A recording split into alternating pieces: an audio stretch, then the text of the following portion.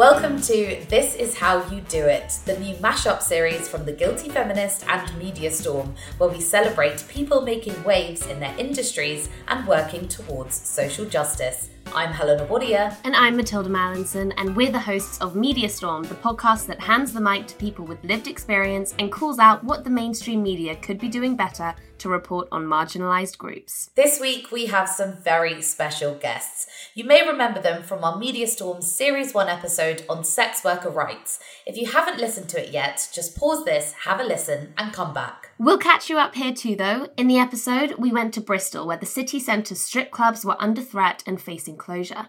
After a few years of indecision, public consultations and, as we heard in our investigation, political motivations, a decision was made on whether or not to ban strip clubs in Bristol. And fittingly, this bonus series is called This Is How You Do It because, well, this is how you do it. Bristol Sex Workers Collective and other groups fought for the sexual entertainment venues to stay open and won. And with us now are three dancers from Bristol Sex Workers Collective. You may remember Amelie and Scarlett from our episode, and joining them is Layla. Hi everyone, I'm going to introduce you one by one so that listeners can identify your voices. Hi Amelie. Hello. Scarlett. Hi. And Layla. Hiya. Right, everyone remember those voices. We're really happy to have you guys back. Thank you for being here. Oh, thank you for having us again. Also, I kind of noticed, Amelie, you and I are wearing the same thing. Oh yeah, I'm all about ground pat t-shirts. We didn't get the memo. You didn't get the stripy memo. Well, first of all, I just want to start by asking really, how do you feel now the decision has been made to keep the clubs open? I imagine a huge sense of relief. Yeah, I think it's, obviously we're massively relieved. We're not losing our jobs. But at the same time, we're like, is it that much of a good news? Because at the end of the day, nothing's gotten better. Like, this is not an improvement. We've just managed to, avoid a worst case scenario. So now for us as activists and trade unionists, this is when the real work happens. This is when we can try and push for better working conditions in our workplaces. So will you just fill us in and tell us what Bristol Sex Workers Collective is and what it does and why it's needed?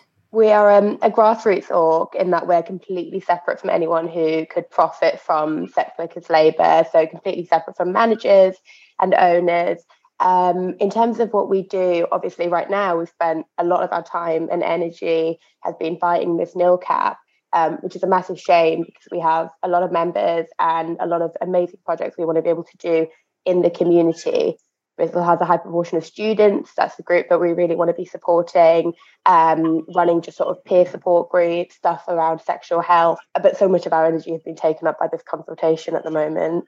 And can you tell us what happened in the meeting where the final decision was made? Because I was following along on various Twitter threads and it seemed like high drama. Yeah, it did get quite heated at some point where a counsellor was being quite supportive and was saying, I feel like some so-called feminists try and quiet down the women that they disagree with. Say that we can't make our own decisions for ourselves. One of them just started shouting across the chambers saying that they'd never said this, it was outrageous.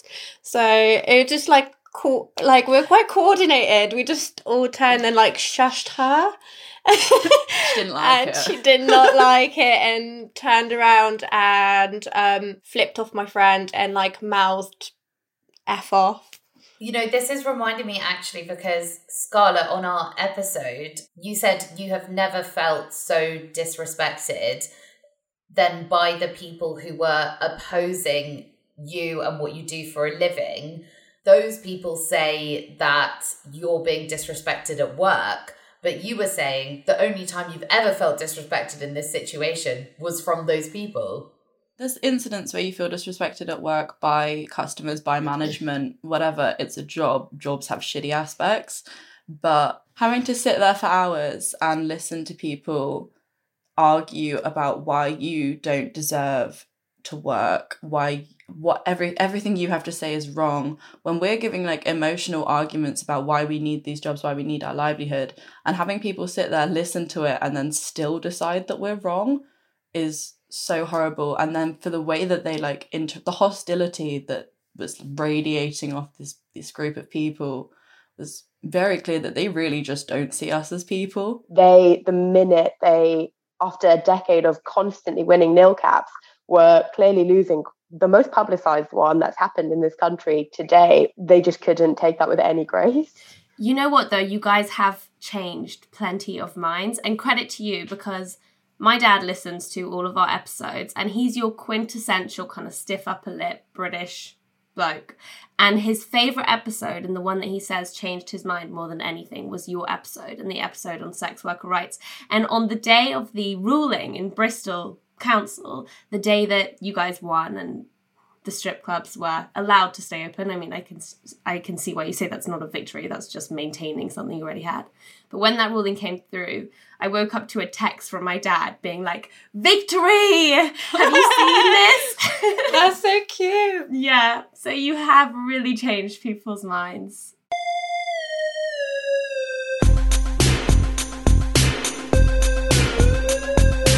You talked about how this is a reality, this is a job people do, always has been the case, always will be the case. We can either regulate it or not regulate it. It's a basic question of safety. And so when you are so much having to take your safety into your own hands, how important is community? And I suppose with Bristol Sex Workers Collective, it's about collectivity. It's kind of like a union. How important is that for your work? I think community is one of the most important things in this job, because being in this industry is so isolating. As like strippers, we're working nights, like you don't really get to have a normal life of like doing things in the day and like hanging out with your friends all the time. Like you have to have community within the industry, and because the experiences that we have doing this job are so unique, if you don't have solidarity from other sex workers, other strippers, it is very lonely.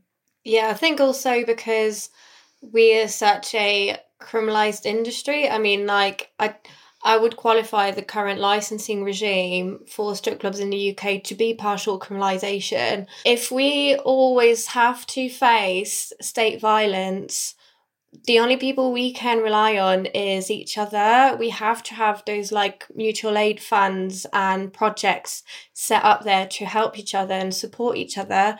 I mean, this campaign would not have happened if we didn't have each other, because it was long, it was exhausting. Even just having that, little group chat where you can vent and say silly things, sometimes that's just what you need. When times are tough, having that support and having a community that supports you is life-changing, like financially, with your mental health, like your physical health.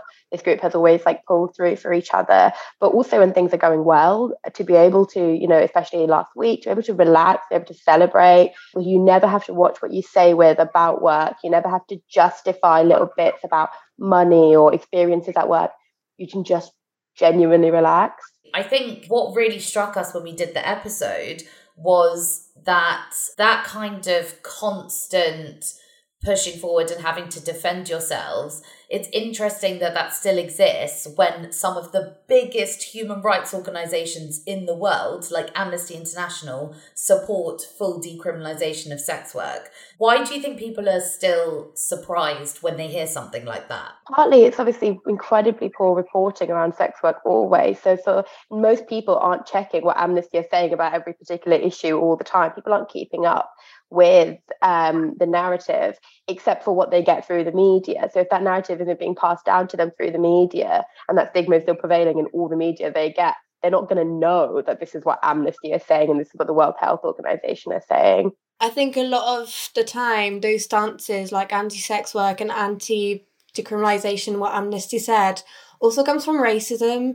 because a lot of these people often are like, all these sex worker-led organisations, they're from the Western world. This is not what happened within the global South. And it's like, well, look at India. They also support decriminalisation. Look at Kenya.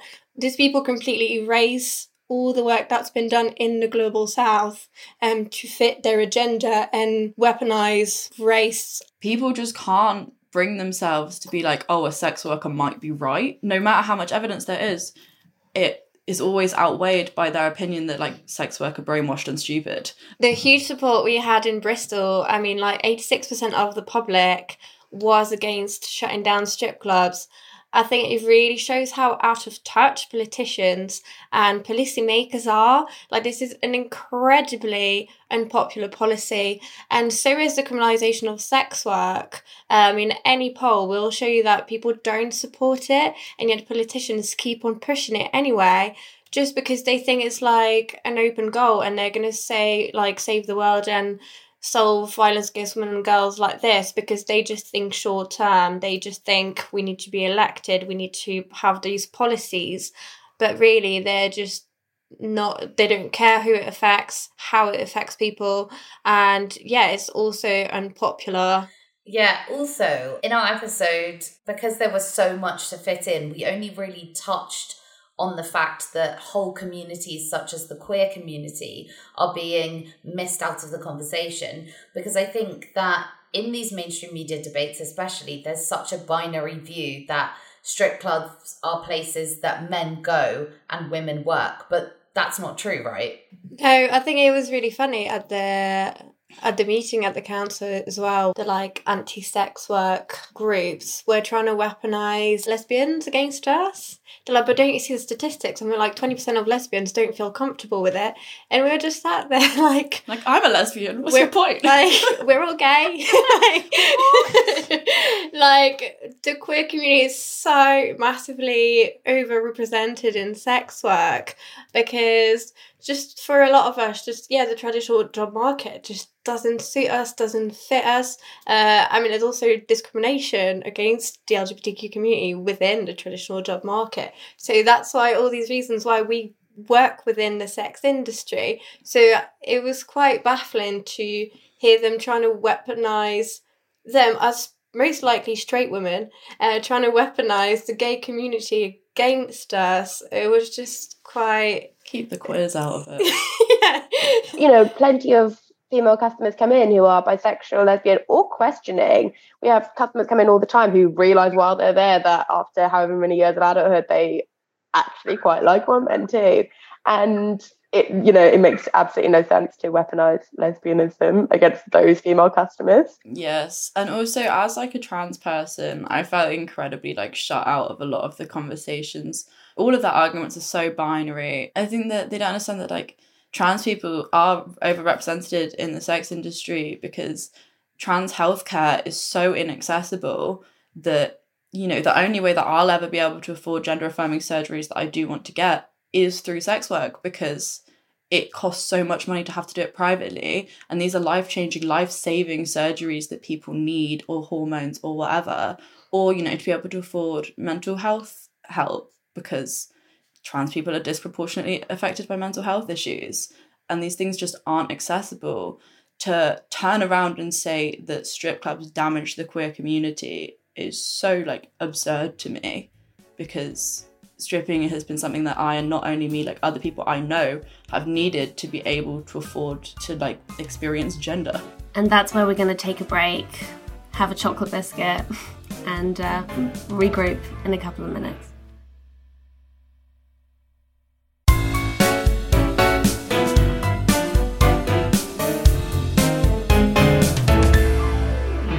Welcome back. It's genie time, which means that Helena is magically transforming into a beautiful purple genie. I don't know why purple, I just feel like purple's your colour. It is. Scarlett, Amelie, Layla, you guys have one wish. This is a really stingy genie, and the three of you get one wish collectively to change anything you like about the mainstream media and how it reports on the sex industry. I think probably stop framing it as an issue with two sides that should hold the same weight, because I don't think you can give lived experience and people with facts and research and say that this has the same weight as someone who just doesn't like it. Legacy media needs to melt away. Sometimes what passes for journalism for legacy media in this country is shocking.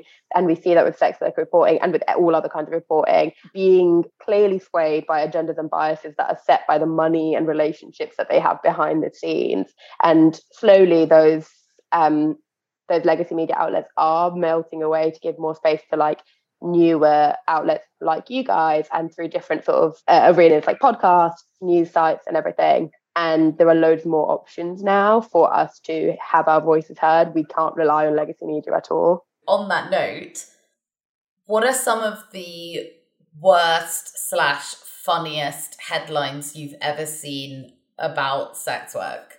I think one of the funniest bits has been the screaming, crying, throwing up headline. Oh, tell us. It was a joke. When the response came out that obviously the nil cap wasn't going ahead in Bristol, the person in charge of our Twitter account just was really excited and was like, yeah, nil cap's not going ahead, we're screaming, crying, throwing up in joy right now. And that got shared into like the Guardian, like every news outlet quoted that part, and we were like, we were making a silly, funny little joke, and everyone has taken it. Like, we were screaming, crying. Maybe people not were probably up. throwing up when they got drunk later, but like we weren't like vomiting all over the council building. They've used it in everything, and it is just a meme. But like everyone who's reading this like doesn't know the context of it just being a funny little joke. And I think we are just forever going to be known as the people who were screaming, crying, and throwing up.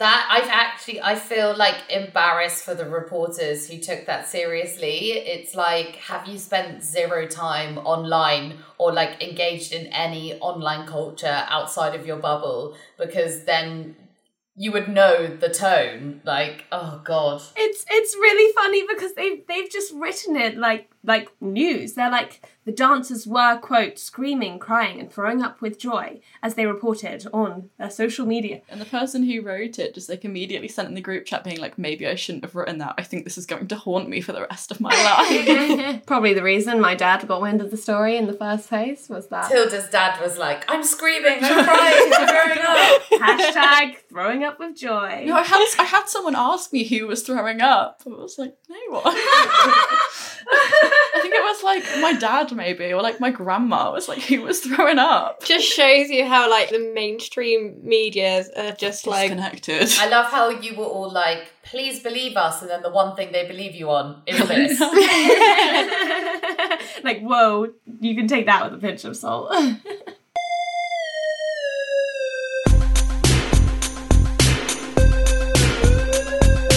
More than any one particular article, there's something really frustrating, which you guys would like probably have seen if you do research. If you search literally anything about sex workers, you get just like a constant stream of articles. They're basically the exact same article, and it's a story that will be like a tell-all from a sex worker somewhere that is a glamorized picture of how much money she makes doing OnlyFans, porn, selling feet pics, being a dominatrix, being a stripper, occasionally ethical service worker. And it's usually this like incredibly glamorized, incredibly inaccurate and like unattainable level of money. And that is just that it saturates everything. So if you go on like certain tabloid sites and you search for sex work, which I have done, to see if they're saying anything about, I don't know, decriminalisation or the current fight against the councils, it's just article after article about empowered women who made £7,000 a month from OnlyFans. Which is the thing that is more dangerous in sex work expansionism. It's not us, it's the tabloids printing things being like,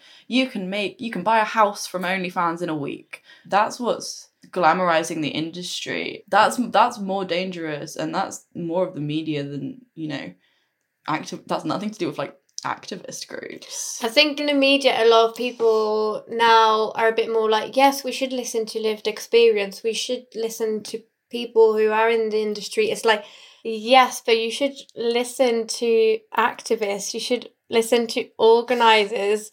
They do need to be careful about who they actually talk to. If someone's making like mad money, they're going to be talking about it. I'm not posting online every time I have a really shit night at work and being like, guess how little money I made. The people who are the loudest are the people who are the minority in like, some people do make insanely good money from certain forms of sex work, but a lot of people really don't. And people need to like, just think about the wider context and like take things with a pinch of salt, that like people can just lie as well. Layla, Amelie and Scarlett, thank you so much for joining us on This Is How You Do It. Where can people follow you, and do you have anything to plug? You can follow me on Instagram at halfgothgf, goth with a 0, or on Twitter at Cinepixie. You can find me on Twitter at Layla in Bristol. Follow me on Twitter. I am a French stripper. Follow Bristol Sex Workers Collective so you can see more of the work that we do, and follow our trade union, United Sex Workers.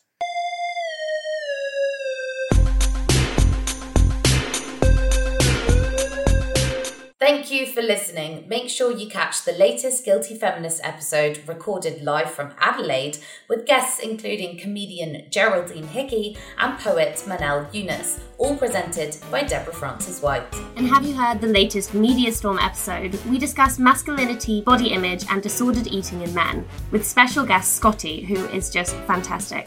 And a new episode of Media Storm will be out next Thursday, looking at the communities on the front lines of climate damage, the corporations causing that damage, and the marketing campaigns concealing it. See you then!